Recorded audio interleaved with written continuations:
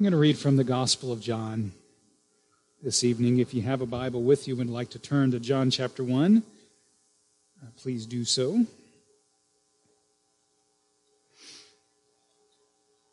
Here is John's Christmas story. In the beginning was the Word,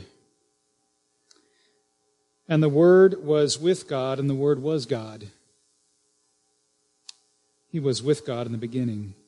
Through him all things were made. Without him nothing was made that has been made. In him was life, and that life was the light of all mankind. The light shines in the darkness, and the darkness has not overcome it. There was a man sent from God whose name was John the Baptist. He came as a witness to testify concerning that light, so that through him all might believe. He himself was not the light. He came only as a witness to the light. You see, the true light that gives light to everyone was coming into the world. He was in the world. And though the world was made through him, the world did not recognize him. He came to that which was his own, but his own did not receive him. Yet to all who did receive him, to those who believed in his name, he gave the right to become children of God, children born not of natural descent, nor of human decision or a husband's will, but born of God. The Word became flesh and made his dwelling among us. We have seen his glory, the glory of the one and only Son, who came from the Father, full of grace and truth.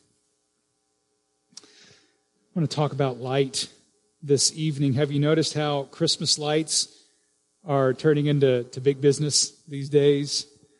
I guess it's not terribly new, but people can spend some big bucks, I imagine, putting Christmas lights on their home, purchasing the lights, or hiring someone to put lights on their home, especially if you've got the big 2-story house and don't want to get up on ladders, and I don't blame you.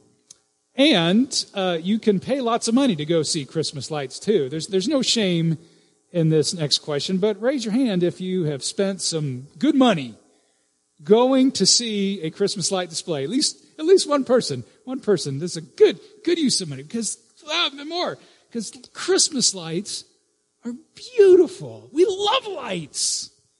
We love light.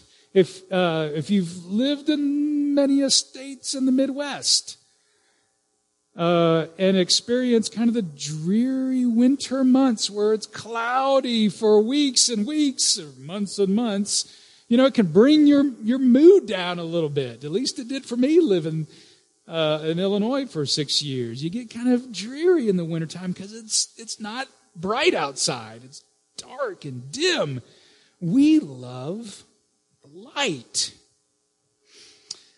which makes something that John writes a little hard to really understand. And that's, actually we didn't read it in chapter 1. I want to jump ahead to John chapter 3 and put a verse on the screen for you. John chapter 3, verse 19. So John also writes, "This light has come into the world, but people love darkness instead of light." It's hard for us to really understand that verse. Most people would categorically reject that statement about themselves. Most people, Christian or not, would say, I don't like darkness, I like light. We don't love darkness.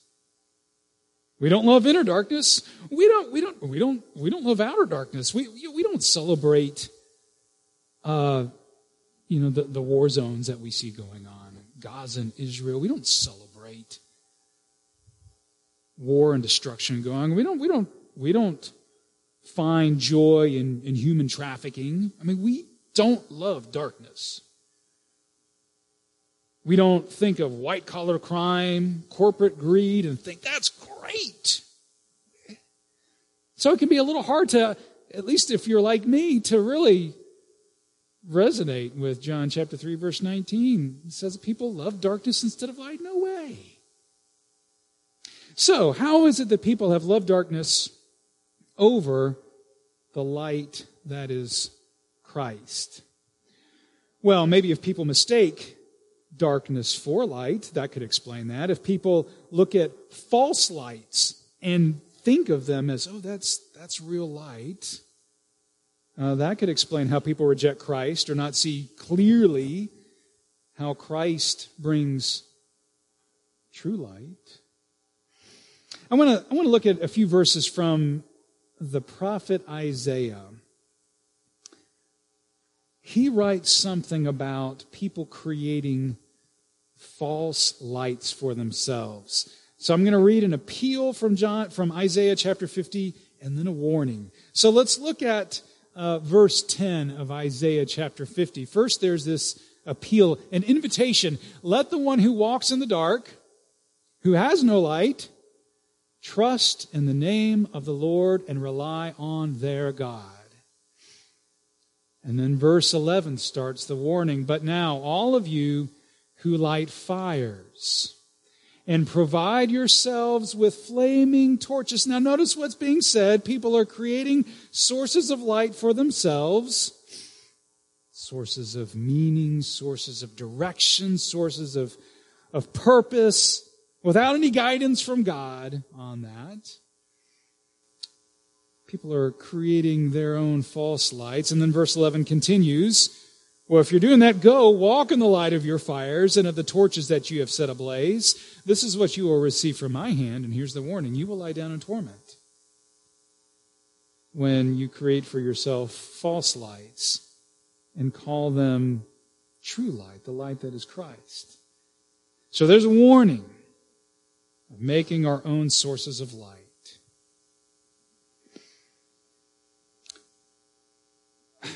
Why the warning? What's so wrong with us, seeking purpose in ourselves? Or, there's nothing wrong with being creative. You know what I thought of? I thought of that scene from Castaway with Tom Hanks. It's one of the more memorable scenes of the movie where he's on this uninhabited island, stranded there all by himself, and he makes fire. He lights a fire out of nothing, like rubbing sticks together. You remember that scene? And he's like, "Oh, look what I have created! I have created fire. Look what I can do." And I think that's the warning right there. Largely, we live in a culture that says, "Look at me! Look what I can do," and puts the self at the very center. But what the world has seen throughout the long centuries is that a life with self as center always, without fail, becomes a self-centered life. And maybe you know people where it seems like there never is enough for them. Their house is always too small, or their car is always too old, or their position at work is never prestigious enough, and simplicity for them is silliness, and they work to impress, or dress to impress, or spend to impress, or travel to impress. And maybe the person they most want to impress is themselves. Maybe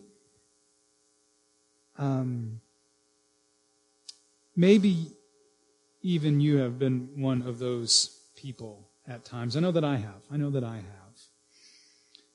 And when you put yourself at the center, there's this mantra that you can live by, and it is this: I need to strive in order to thrive. I need to strive to do more and show more and be more in order to thrive, in order for me to impress myself or impress others, or to show God that I'm really it. I'm really it. And when this quest to strive and thrive and prove has been a dominant theme throughout the long centuries. What happens? Well, we start building a culture around that, a society around that. We have a society that proves what the old King James Bible reveals in its translation of John chapter 1, verse 5. Let me read that for you. And the light shineth in the darkness, and the darkness comprehended it not. The world, here's what we learn from that. The world, left on its own, just does not understand the ways of Christ and the ways of Christ's light. Because the world left on its own simply wants to prove our worth too much. See, the problem with strive in order to thrive, prove, the problem when those are key words in our heart is that it can be very difficult to trust that God loves you, that He really loves you and is delighted with you when your life is built around trying to impress. Because it's not too long when we want to impress ourselves and others that we want to start impressing God, because we think it's by doing so that we will know, if I impress Him enough, maybe I can know that He loves me. So how do you know that God loves you? For many people, that question has one of two answers. And the first is, well, you can't really know that God loves you, and you can never know. And so you live with this angst, if that's how you see it, that you can never know. And the second way that many people answer that question, how can you know that God loves you, is, well, you can know God loves you if you do good things. Now, is there anything wrong with doing good things? Well, good things are great. On not a small number of occasions, the Bible encourages us to do good things. Doing good things is a good thing. But here's the deal. Good things are a terrible way to get God to love you. See, if that's the way to know that God loves you, then we are all in deep trouble. We're all in deep trouble. Because of the darkness that resides in the human heart. When I look at my life, I see that for every good action, there's a bad action. And then when I look really deep in my life, I recognize, that even in my good actions, if I had to really, really think long and hard about them, I might question, well, what is my motive for doing those good actions? Because I have mixed motives. Sometimes I don't even know what my motives are, but God surely does. God knows that many of my motives are not purely out of love for others. And so if doing good things is the way to get God to love you, we're all in deep trouble. There's a poem that has been running through my head as I've been getting ready for Christmas Eve. So if I can share with you this poem. It's from the 17th century pastor and poet George Herbert, and it's called Redemption, which is a fantastic poem. If you like poetry, you have to look up George Herbert's poem Redemption. Ultimately, it's about not thriving. It's about his petition to God. And you have to know that he calls this petition in this poetry, he calls it a suit. You have to know that because in the end of the poem it comes up. You're going to see it on the screen. His suit, that's his petition to God. His petition to know God's love for him.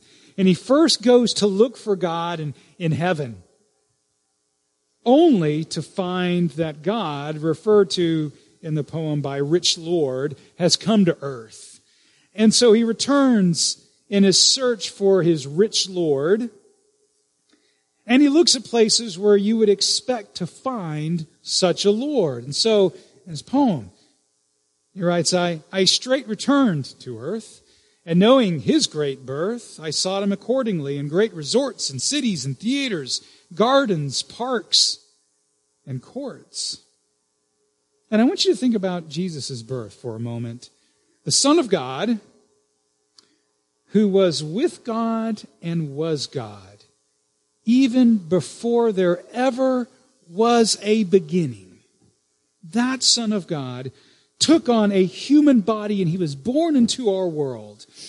And if you were God coming to earth, wouldn't you choose one of those places that George Herbert mentioned in his poem to be born in? You know, a garden, a great city, or a beautiful park, or a court, just a place of beauty. If you had to pick your location for your birth, or where you would grow up, wouldn't you plant yourself, if you were putting yourself in God's position, in a glitzy resort town or a place of great beauty? I would. I would choose River Oaks, Houston. A beautiful neighborhood. We went and looked at Christmas lights there a few nights ago, where the super high finance homes in Houston are. I'd choose a River Oaks home. I'd choose a fancy home. But God chose not to be born in River Oaks, but more like the river bottom. At Christmas, if you went to the flashiest town around to see this newborn Jesus, if you went to the flashiest town around, Jerusalem, would you have found the Son of God? No, you wouldn't have. That's what the Magi, the wise men from the east, they tried to do that. They went to Jerusalem first, expecting the newborn King of the Jews to be in the flashy city, but the answer was no. They had to go to this tiny, tiny, tiny village of Bethlehem to go see where the Son of God was born. So why did God choose this small little town? Why born into this poor little family? Well, I'll tell you, I'll give you two reasons. One, if Jesus were born to a distinguished family or in a prominent area, in a glitzy town, in comfort, most of us would have a hard time relating to this beautiful verse 14. John chapter 1, 14, the Word became flesh and made his dwelling among us. See, if he were a River Oaks baby, born to a River Oaks family, the other 99% of us would say, oh, no, that's not being born among us. That's being born among them. And I ain't one of them. I'm an outsider. And if that is where Jesus was born, then I am an outsider to him as well. Second reason, if Jesus were born into wealth or into prestige, I think we still would have a very legitimate question. Was it really much of a sacrifice to put on human flesh? And therefore, what really is the depths of God's love? So let me tell you how deep God's love is. God's love is this deep, that the one through whom all things were created, the one who created the galaxies and the planets and your very life, was willing to experience all the darkness that the world experiences. God was willing to become vulnerable and be born in this little no-name town to this impoverished family. And like I mentioned earlier tonight, it wasn't long before Jesus and Joseph and Mary had to flee to Egypt because King Herod was out to kill the young child Jesus. He didn't have the magical get out of Herod's grasp free card. He was willing to become vulnerable and be on the run. And in that, he shows us what kind of love he loves us with. It is the love that is willing to lay down his life for another. And that is exactly what Jesus did for you. He came for you. He died for you because he loves you. So the end of George Herbert's poem, Redemption. He searched all the ritzy places to find where the rich Lord was born. And he writes, after he looked for God in all of the lavish places of the world, he instead finds him in the lowest of places. And here's how the poem ends. At length I heard a ragged noise and mirth of thieves and murderers. There I him espied, who straight, your suit is granted, your petition is granted, said. And he died.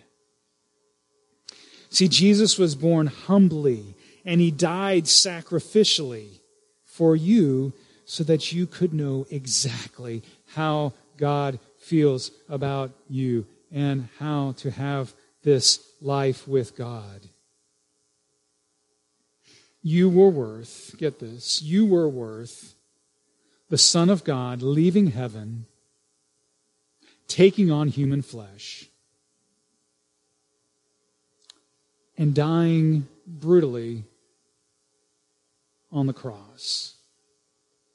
You were worth it. You were worth it. And that's not coming from me, that's coming from the Lord. You were worth it. As the carol says, long lay the world in sin and error, pining till he appeared, and the soul felt its worth. So Jesus arrived in such humble condition so that you could know you're worth it. You're worth it. That is what sacrificial love shows you. How do you know that God loves you? It's not by earning. It's not by doing good things. It's not by acting. It's not by performing. It's not by proving. It's not by saying, I think I'm doing more things. I hope I'm doing more good things. No, it's only by receiving God's love from, receiving, that's the key word, receiving God's love from him. In other words, it's a gift, and it always, God's love always will be something you receive as a gift. And you receive it, as we read in John chapter 1, through believing that Jesus truly is the Son of God, the Word of God. And then once you've received his gift, you can then live according to his way. The way that he shines, illuminates with his light. And that is sacrificial love to others. See, Christmas is not about upward pursuit, but rather a downward pursuit. That's the path that Jesus took for you, that downward pursuit.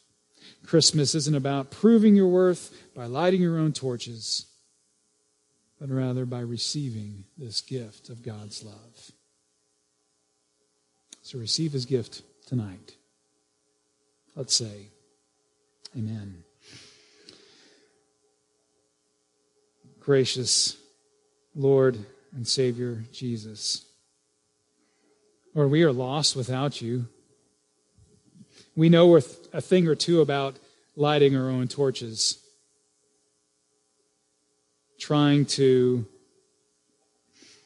do the things so that we can convince ourselves that we're on the right track in life, to prove to others, to self, to you, that we're worth it. Or we know a thing or two about lighting our own torches, and we want to, instead tonight, we want to receive your light. We want to live by your light, this downward descent of sacrificially loving and serving others, just like Christ loved and served us to the point of death. Help us to walk in his light.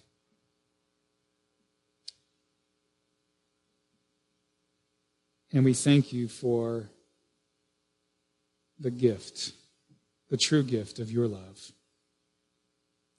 In Jesus' name we pray. Amen.